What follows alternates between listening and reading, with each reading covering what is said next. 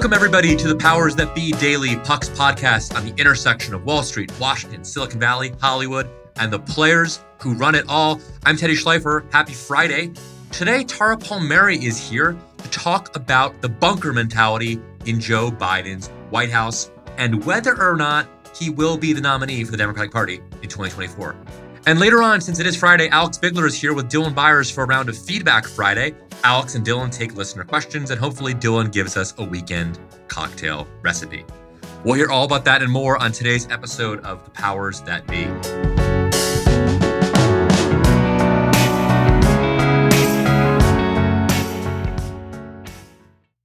Are you tired of sleeping hotter than hell? I sure am. I sleep hot. There's something crucial about sleep that eludes us when we're too warm, too uncomfortable, and too caught in the web of our own thoughts to drift off. And while curiosity fuels our days, science tells us that cool sleep recharges our nights. That's where ChiliPad by Sleep Me comes in. Meet the bed cooling system that elevates the quality of human life through cool sleep. The ChiliPad bed cooling system is your new bedtime solution. I love it. It lets you customize your sleeping environment to your optimal temperature, ensuring you fall asleep, stay asleep, and wake up refreshed. ChiliPad works with your existing mattress. It's a water-based mattress topper that continuously controls your bed temperature from 55 to 115 degrees, allowing your body to rest and recover. This isn't just about escaping the heat, it's also about optimizing your sleep for better health, more energy, and improved physical and cognitive performance, which I obviously need hosting a podcast. ChiliPads are designed for 1 or 2 sleepers, so if your sleep partner likes to sleep at a different temperature, or you only need it for one side of the bed, that's okay too, and we know that's crucial. Plus, you can schedule automated temperature changes to trigger deep sleep. But when I'm at home, ChiliPad solves those problems. So trust me on this one. Visit sleep.me/powers to get your ChiliPad and save up to $315 with code POWERS. This offer is available exclusively for Powers That Be listeners and only for a limited time.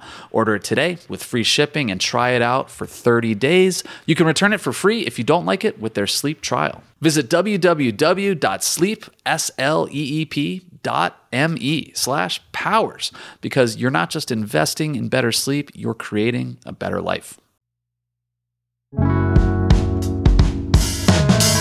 Happy Friday, everybody. We are back here on The Powers That Be to discuss all things Washington with Tara Palmieri. Tara, can I begin with a trivia question or a gambling question for you? Are you ready for this? I have not given you a heads up. Yeah, thank you. On Predicted, which is, of course... You love that? Are you a Predicted nerd? Well, I'm not, but this floored me when I learned this, which is why I looked it up. Here's the question. Who will win the 2024 Democratic presidential nomination? What do you think the percent chance, according to the smart people at Predicted, what do you think they have for Joe Biden being the Democratic nominee in 2024? 20%. They have it at 30%. Okay, so I'm being provocative right now. Ballpark, pretty right. But you wouldn't have asked me if it wasn't low, and you know that. Oh, sure. You knew where I was going with it. The idea that Biden is not going to be the Democratic nominee, I know it's like a seductive narrative, right? And it's better for people in the news business if he's not. 30% seems low, but I'm reading your reporting, and I know that there's lots of kind of angling going on in the Democratic 2024 presidential world. Obviously, Biden aides would say that, this number should be 100%. It should be $1 for $1, not 30 cents on the dollar. I wonder, as you kind of canvass the Democratic establishment and the Democratic powers that be, what number they would put on it. What does your spidey sense tell you? Okay, spidey sense, and let's be honest, it's not just what our Democratic, powers that be in Washington think. The national polling shows that 70% of Democrats don't want Biden to run again. I think that Joe Biden will wait for as long as possible. Ultimately, if the Democrats lose the Senate and the House, that'll be really bad. Okay, they're going to lose the House, and there's going to be a lot of soul searching and blah, blah, blah, blah.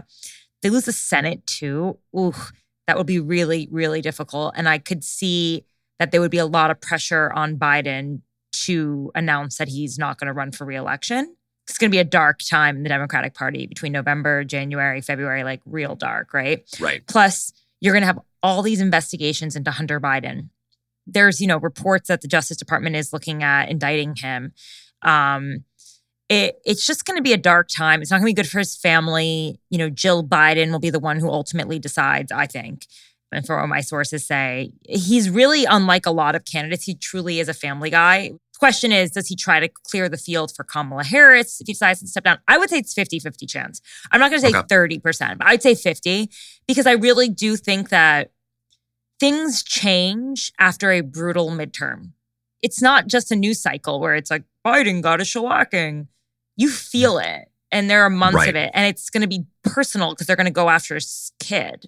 And if he loses the Senate, especially since the Republicans have fielded such lackluster candidates. Your logic makes sense to me. And it's also not the Biden line, right? The Biden line at this point in 2024, I think the language they've used is that he intends to run for re-election. And he has to. They can't say anything other than that. He becomes a lame duck president as soon as that happens. It's like Nancy Pelosi here in San Francisco saying she's running for re-election. But Biden sort of frames it as he's doing it unless there's a health issue. But like you're saying, there's also a political overhang on this and that it's not purely if he can run, he's going to run. I think it's a double whammy. It's a political overhang of collective Democrats just screaming from the rooftops, you cannot be our nominee, right?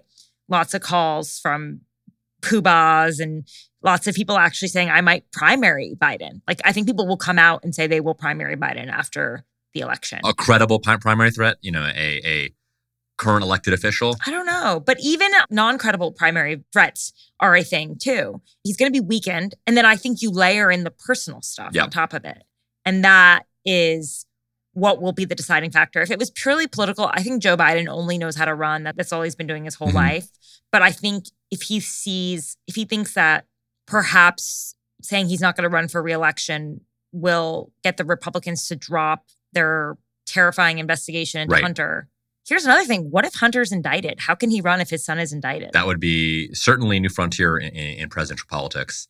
On the Hunter point, you kind of described this sort of bunker mentality that sort of has enveloped 1600 Pennsylvania. Tell me just like, what's the mood there? When you talk to people, I imagine it's not fun to be at 35% approval. I imagine, it's not fun to be, still dealing with like COVID stuff that you thought would have been done a year ago, inflationary concerns that, Biden was not predicting in his inaugural address, the war in Ukraine, which I think has probably been a net positive for Biden. But like any objective measure, this is not the presidency that Joe Biden had in mind. Tell me what the mood is right now. Well, it's interesting because I think there's more squawking from the Democrats about Joe Biden than you heard about Obama during his first 2 years. Like there was a certain level of deference, I think, to Obama that Joe Biden is not enjoying. And I think that's what really bothers them. They are hypersensitive. They're in the trenches. They're trying to do good work. They want more recognition for the fact that he beat Donald Trump. There's just a sense that he's not getting appreciation for what he's done, right? And that like even when he is talking, no one's really covering it or picking it up, right?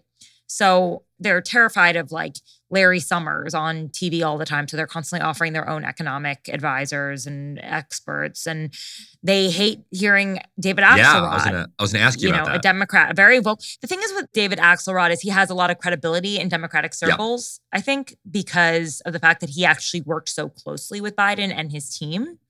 And so when he goes on CNN and says things like, Joe Biden looks like he's not in command. Yeah, he's not just a random dude on Twitter who like is mad that Biden's not lefty enough for him. No, this is someone who was like in the trenches with Jen Psaki, in the trenches with so many of the people that work with Biden. And I think they just find it to be very unhelpful. And they're super sensitive to it because there's this whole like Biden world inferiority complex to Obama and his team. Ron Klain is always tweeting. They say Twitter isn't real life, but how can you really believe your boss when you're seeing your own boss on Twitter all the time? Just the fact that he's engaging in it means that it's important. So I kind of disqualify whatever they say about Twitter isn't real life. Okay, maybe it isn't real life, but you guys surely think so, right? Trump, what am I saying? Biden doesn't read Twitter. He doesn't know how to do it, really. It's more of a Truth Social guy. Yeah, totally. He's addicted to Truth Social. Tara, on the point about Axe, can you just... Is this weird that a White House is so sensitive to criticism? Like I'm wondering how much of that is like just standard, friendly fire that pisses you off because you're the president and you expect everyone to be in your team. I mean, I feel like part of it is, it feels like a commentary on kind of the way the media works now, where in the olden days, right, you'd be just a Democratic operative and you just sort of coast into the sunset. I'm sure Axe has tons of money, right? And like, he doesn't really need to be relevant, as people in Washington say. But now he's on CNN all the time. So there's like a cable element. He has a podcast, and he has this whole events sort of business at the University of Chicago. Like he has a platform in a way that, I know Karl Rove shows up on Fox and James Carville had it too. Yeah. But like, I feel like people now, maybe it's the sort of the celebrification of being a political operative that, Ted Sorensen was, famous with JFK, but like these people are now, like David Axelrod is like a household name. Oh, totally. And that's kind of weird. And I just wonder how much of this is a commentary on kind of the times we live in. I don't know if the times have changed. I just think there's more socials, it's more oversaturated. It seems like he's always on CNN all the time. And the thing is that he can create a news cycle by what he says. Have you watched Simone Sanders' show yet? No, I haven't. I haven't either, but I haven't really seen any news broken about things she said on the show. So I've got to think she's sort of tiptoeing around the administration. I mean, these people are always 1 foot in, 1 foot out. I mean, like Axelrod is out of the game, right? He's obviously older. Right. But I wonder if Jen Psaki, how she's going to manage it. She called into MSNBC the other day and was like, they're doing a good job on commons communications and they should continue to do this. And it's like, okay, cool. You can do that as a commentator. Boring. For a minute. Right. Yeah. Okay. But like right. how long can you carry a show with that? All right. Thanks so much for coming by. And for folks who want to place bets, it is predictit.org. No. Not anything. All right, Tara, take it easy. Thanks. Bye.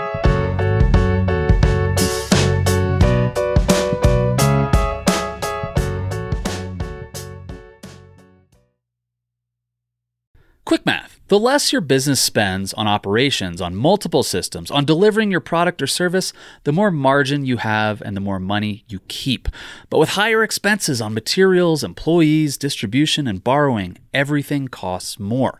So to reduce costs and headaches, smart businesses are graduating to NetSuite by Oracle. NetSuite is the #1 cloud financial system, bringing accounting, financial management, inventory, HR into one platform and one source of truth. With NetSuite, you reduce IT costs because NetSuite lives in the cloud with no hardware required, accessed from anywhere. You cut the cost of maintaining multiple systems because you've got one unified business management suite. You improve efficiency by bringing all your major business processes into one platform, slashing manual tasks and errors. Over 37,000 companies have already made the move, so do the math. See how you profit with NetSuite.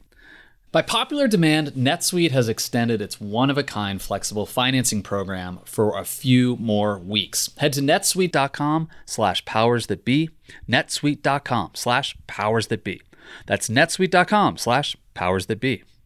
Hey, Powers That Be listeners, I'm here to tell you that there's no reason to panic the next time you're searching for the perfect gift. Now you can use gift mode on Etsy. Gift mode on Etsy takes the stress out of gifting so you can find the perfect item for anyone and any occasion. It's easy. Just tap or click gift mode on your Etsy app or Etsy.com. Then answer a few short questions about who you're shopping for and what they like. And gift mode instantly gives you a curated list of gift ideas based on hundreds of personas. I use Etsy all the time and have for years. I bought my brother some artwork. I bought my wife some jewelry. I even bought a rug for our living room on Etsy. I love it. But there's a lot of pressure around gifting. I usually have a hard time thinking of gift ideas for friends and family members around the holidays or birthdays in my life. And sometimes I get super stressed trying to find the perfect thing. But now with gift mode on Etsy, I can search hundreds of gifting personas and find so many incredible items. And I actually just found the perfect gift for a buddy who's just as into Cincinnati sports as I am, a hot cup of Joe Burrow mug. That's right, I found that on Etsy. It's amazing. Now it's simple to find gifts made by independent sellers for all the people in your life. So whether you need a housewarming gift for the new homeowner or a birthday present for the pickleballer, Gift Mode has you covered. Need to find the perfect gift? Don't panic. Try Gift Mode on Etsy now. Welcome back, everybody. No, this is not Teddy Schleifer. This is Alex Bigler. And I am here for another iteration of Feedback Friday. And I am joined by one of my favorite people. I know everyone thinks I say that Stop about it. everybody. It's not true. Dylan Byers. So Dylan, before we get into it, Yeah. I want to take our listeners on a little journey about great. the first time I met you in person. Oh, shit. So the first time that I met Dylan Byers in person was in Los Angeles, California. It was over almond milk lattes with the Hollywood sign just sort of gleaming in the background. And I remember showing up where we were supposed to meet and like trying to find you. I'd never met you before. All I knew was your avatar, your Puck avatar.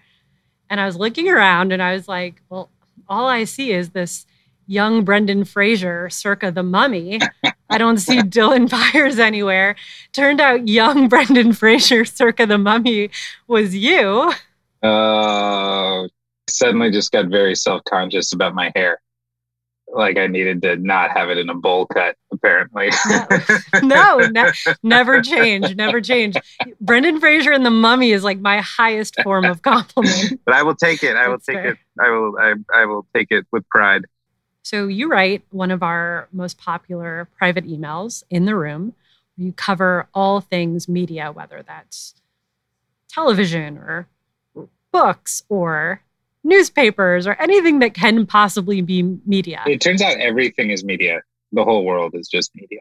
So I cover everything. If you were to like go back in time and cover what media meant in the 1600s, what would that look like? Like people writing on tablets. Yeah, scrolls. In the cave. That's going to be your... So I wanted to get a sense of, we know what you write about, but I want to get a sense of when you're writing, who do you feel your audience is? Like, who are you trying to write to when you write? It's probably three rings. So I sort of see it as like three rings of a circle. And in the center, the bullseye, very unapologetically, I say this, I am writing for the players in the game that I cover. I am writing for the people who are in the room, because at the end of the day, what we're trying to do here, in addition to being sort of like interesting and insightful and buzzy and yes, a little gossipy, is just like get it right, and get it right in a way that I believe that like sometimes only the people in the room understand. And so if I'm doing right by them, if those people read it and they're like, that's true, even if their PR people are saying that's not true, like that is what I want. And I want those people who are in the C-suite, in the boardroom, to read it and say that resonates and you get it and you understand it. I think the second ring are people who are in the game, but perhaps at like 1 or 2 degrees of a remove, who are looking for greater understanding about how their industry works, what's actually going on. I mean, I think one of the highest forms of praise I can ever get is from someone who says, like, I find out what's going on in my company from you. If I get that, like, that is, we're going to put that day in the win column. And I do think, like, when you're talking about these organizations, there's so many people who wake up and go to work every day and do the thing they do for that organization, who don't have clear visibility into how their leaders are thinking and why they're making the decisions they make, or why did that person get promoted? Why did that person get fired? What really happened there? So if I can speak to those people. And then I think third is the reason I love writing about media is because I actually do believe that media is everything. And I believe we see and understand the world through that filter, which is why it's called media. There's an incredibly sexy and compelling and dramatic story happening in the media industry, across the media industry. These players are fascinating. The egos are fascinating. They're fascinating at the executive level. They're fascinating at the talent level, at the agent level. And that's a great story. And maybe there are similarly fascinating stories happening in banking or in the trucking industry or in, certainly in the world of sport. It could be anything. But like the media industry is made up of a very interesting set of people. They're characters. These are fascinating, really interesting people. Ideally, we are making that world accessible to an audience that is well beyond the industry, that just sort of takes interest in the drama and in understanding what the people who dictate what they see and consume online and on television and in theaters are actually thinking and doing. I have 2 anecdotes to those points. So for that second concentric circle, I remember when Zucker left CNN and you did a Twitter Spaces about what was going on. And someone tweeted out that it looked like half of the CNN newsroom had joined that Twitter space because you are, working to say what the story is without the spin. And so I think that's great. And then to that third point, you did a one-on-one call with one of our favorite Inner Circle members this week, who is not, a shark in the media industry. It's just a person who finds it interesting because the TV comes into her home on a day-to-day basis and wants to know who the people like shaping that industry, what they do and what they think. She is wonderful, by the way. Really, a favorite. Yeah. You know who you are. You know who we're talking about. We're big fans of yours. Big fans. So one fun thing that you and I share, besides most things, is an affinity for a well-made, well-balanced cocktail. Especially on a Friday. Do you have anything that you would like to send us into the weekend with? Any special Dylan, Alex Bigler, buddy comedy cocktails? Yeah. Okay. So here's a cocktail gadget that I want. So I was at the premiere earlier this week in LA for the new Game of Thrones from HBO. Oh, yeah. Very. You. Oh, I know. Is that? And by the way, I don't know if I think maybe I'm not allowed to talk about it, but I'll just talk it's really good. It's great. And if there's a question of can you franchise television shows in the way that you can franchise film like Marvel or Star Wars, the answer I think is going to be yes. I think this is going to be another big hit for HBO. Anyway, after party at the Motion Picture Museum, there is a glass case that is hooked up to basically what looks like a blowtorch that has a little pocket where you put in sort of herbs, looks like tea, and you basically light it on fire with another blowtorch, and then you pump that into the glass case. This was very Song of Fire and Ice was the theme. So there was this, I'm going to say it was a bourbon. My guess is it was probably a cinnamon simple syrup, and then it had a dried apple on top, probably some bitters in there, but then they smoke the hell out of it, and then you get to pull it out of the smoker. And it was fantastic. I'm a big fan of smoky cocktails. I think if you don't have a smoker at your disposal and you're looking for a smoky cocktail, what I would go to is a Oaxacan Old Fashioned, which is 2 dashes of Angostura bitters, a teaspoon of agave syrup, 1.5 Reposado tequila, and then half an ounce of your favorite mezcal, and then with a little orange twist. And that is a killer cocktail. Both of those are perfect. Dylan Byers, Alex Bigler, buddy cocktail. Buddy cocktail. Buddy comedy cocktails. It's a new pod. So, buddy cocktail. Yes. This is the start of our new franchise. So I'm glad that all of our listeners are getting the premiere episode. Thank you so much for talking with me. And if you ever need anyone to take your place at a Game of Thrones premiere, I'm willing to, I pledge myself as tribute. Happy to take it. Thank you for having me, Alex.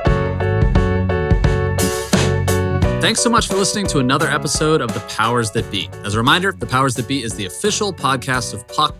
We'd like to thank Ben Landy, Liz Goff, and Alex Bigler for their editorial and production guidance. If you like what you hear on this podcast, please share with a friend. It really helps us keep delivering the inside scoop that only Puck can offer.